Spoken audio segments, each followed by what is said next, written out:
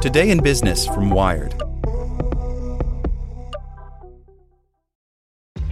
This episode is brought to you by ShipStation. You know, some things take a lot of work, like sending little robots to far-off distant planets. And just as that's challenging, so too is running a successful e-commerce business, especially when there's so much to do. So I want to introduce you all to ShipStation. Now, I love using ShipStation because of its easy-to-use dashboard, which makes managing orders and printing labels a breeze and super smooth. Oh, and the customer service is just out of this world. It's exactly what you need to help grow your business. Sign up for your free 60-day trial at shipstation.com/technews. That's shipstation.com/technews. This podcast is sponsored by Ramp. Are you the decision maker in your company? Consider this. For the first time in decades, there's a better option for a corporate card and spend management platform. Meet Ramp, the only corporate card and spend management system designed to help you spend less money so you can make more. Most corporate credit cards offer points as incentives, but those points amount to less than their worth in real cash value. Ramp's business cards offer you cash back, real money in your pocket. Plus, you control who spends what with each vendor. And Ramp's software collects and verifies receipts automatically, which means you'll stop wasteful spending and close your books in hours instead of days. Businesses that use Ramp add up to 5% to their bottom line the first year. If you're a decision maker, adding Ramp could be one of the best decisions you've ever made. And now get $250 when you join Ramp for free. Just go to ramp.com/easy. Ramp.com/easy. RAMP.com/easy. Cards issued by Sutton Bank and Celtic Bank, members of FDIC. Terms and conditions apply. Today in Business from Wired.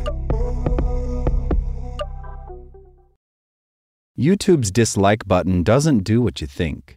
Users try to control the video platform's algorithm by giving content a thumbs down, but Mozilla researchers say it's not so simple. By Chris Stokel-Walker. YouTube creators often implore their viewers to smash the like button, believing its feedback to be vital to their future success on the algorithm-driven platform. But a new study from the Mozilla Foundation suggests that users who hit the dislike button on videos to weed out content they don't want to see are wasting their time.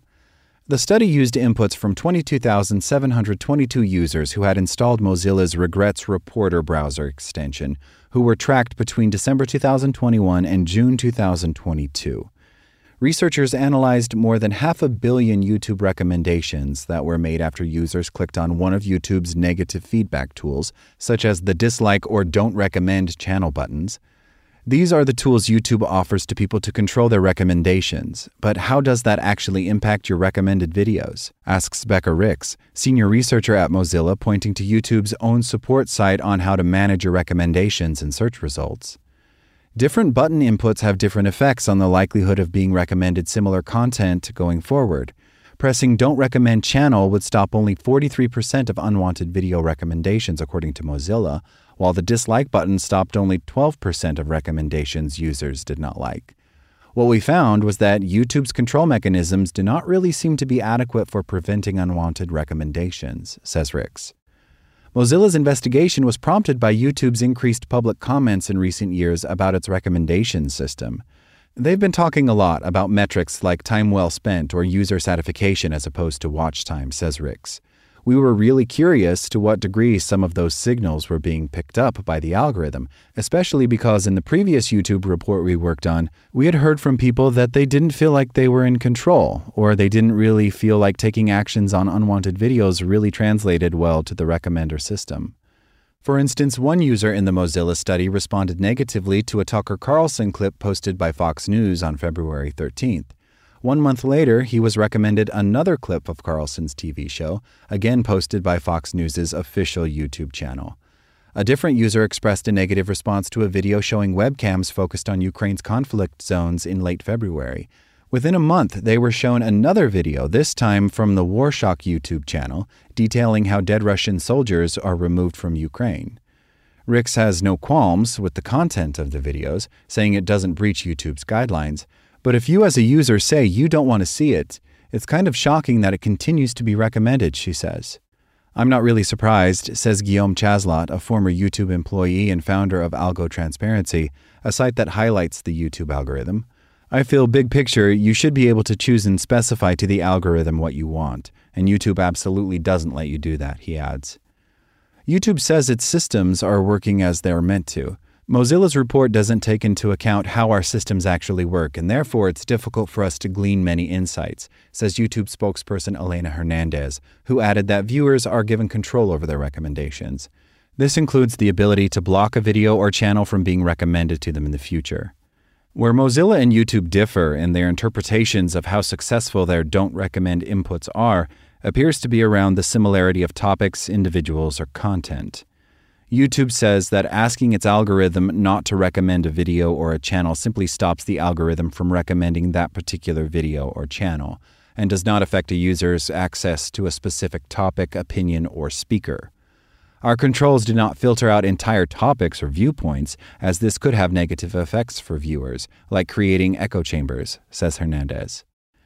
Jesse McCroskey, a data scientist working with Mozilla on the study, says that isn't entirely clear from YouTube's public statements and published research about its recommender systems. We have some small glimpses into the black box, he says, which show that YouTube broadly considers two types of feedback. On the positive side, engagement, such as how long users watch YouTube and how many videos they watch, and explicit feedback, including dislikes. They have some balance, the degree to which they're respecting those two types of feedback, says McCroskey.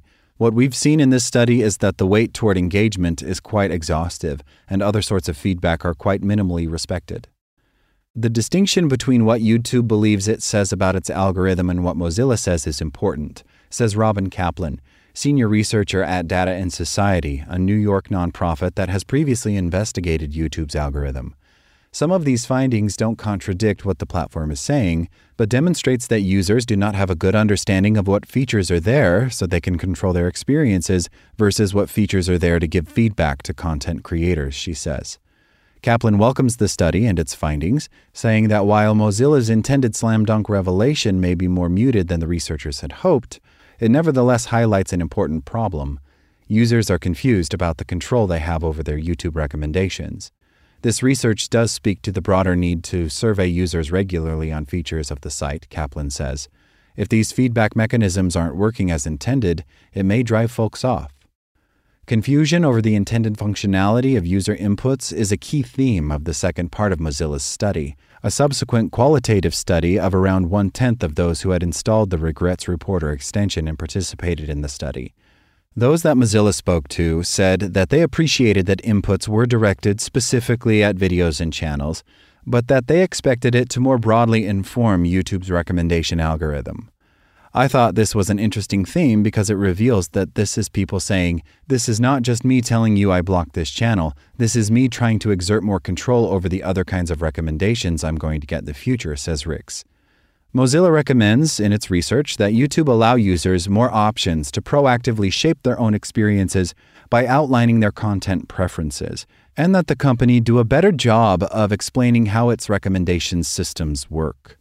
For McCroskey, the key issue is that there's a gap between the messaging users perceive YouTube is providing through its algorithmic inputs and what they actually do.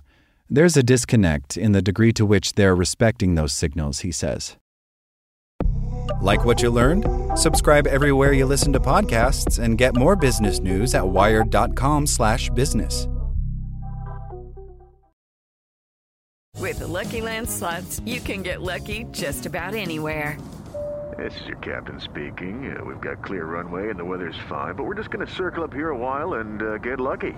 No, nothing like that. It's just these cash prizes add up quick. So I suggest you sit back, keep your tray table upright, and start getting lucky. Play for free at LuckyLandSlots.com. Are you feeling lucky? No purchase necessary. Void where prohibited by law. 18+ terms and conditions apply. See website for details.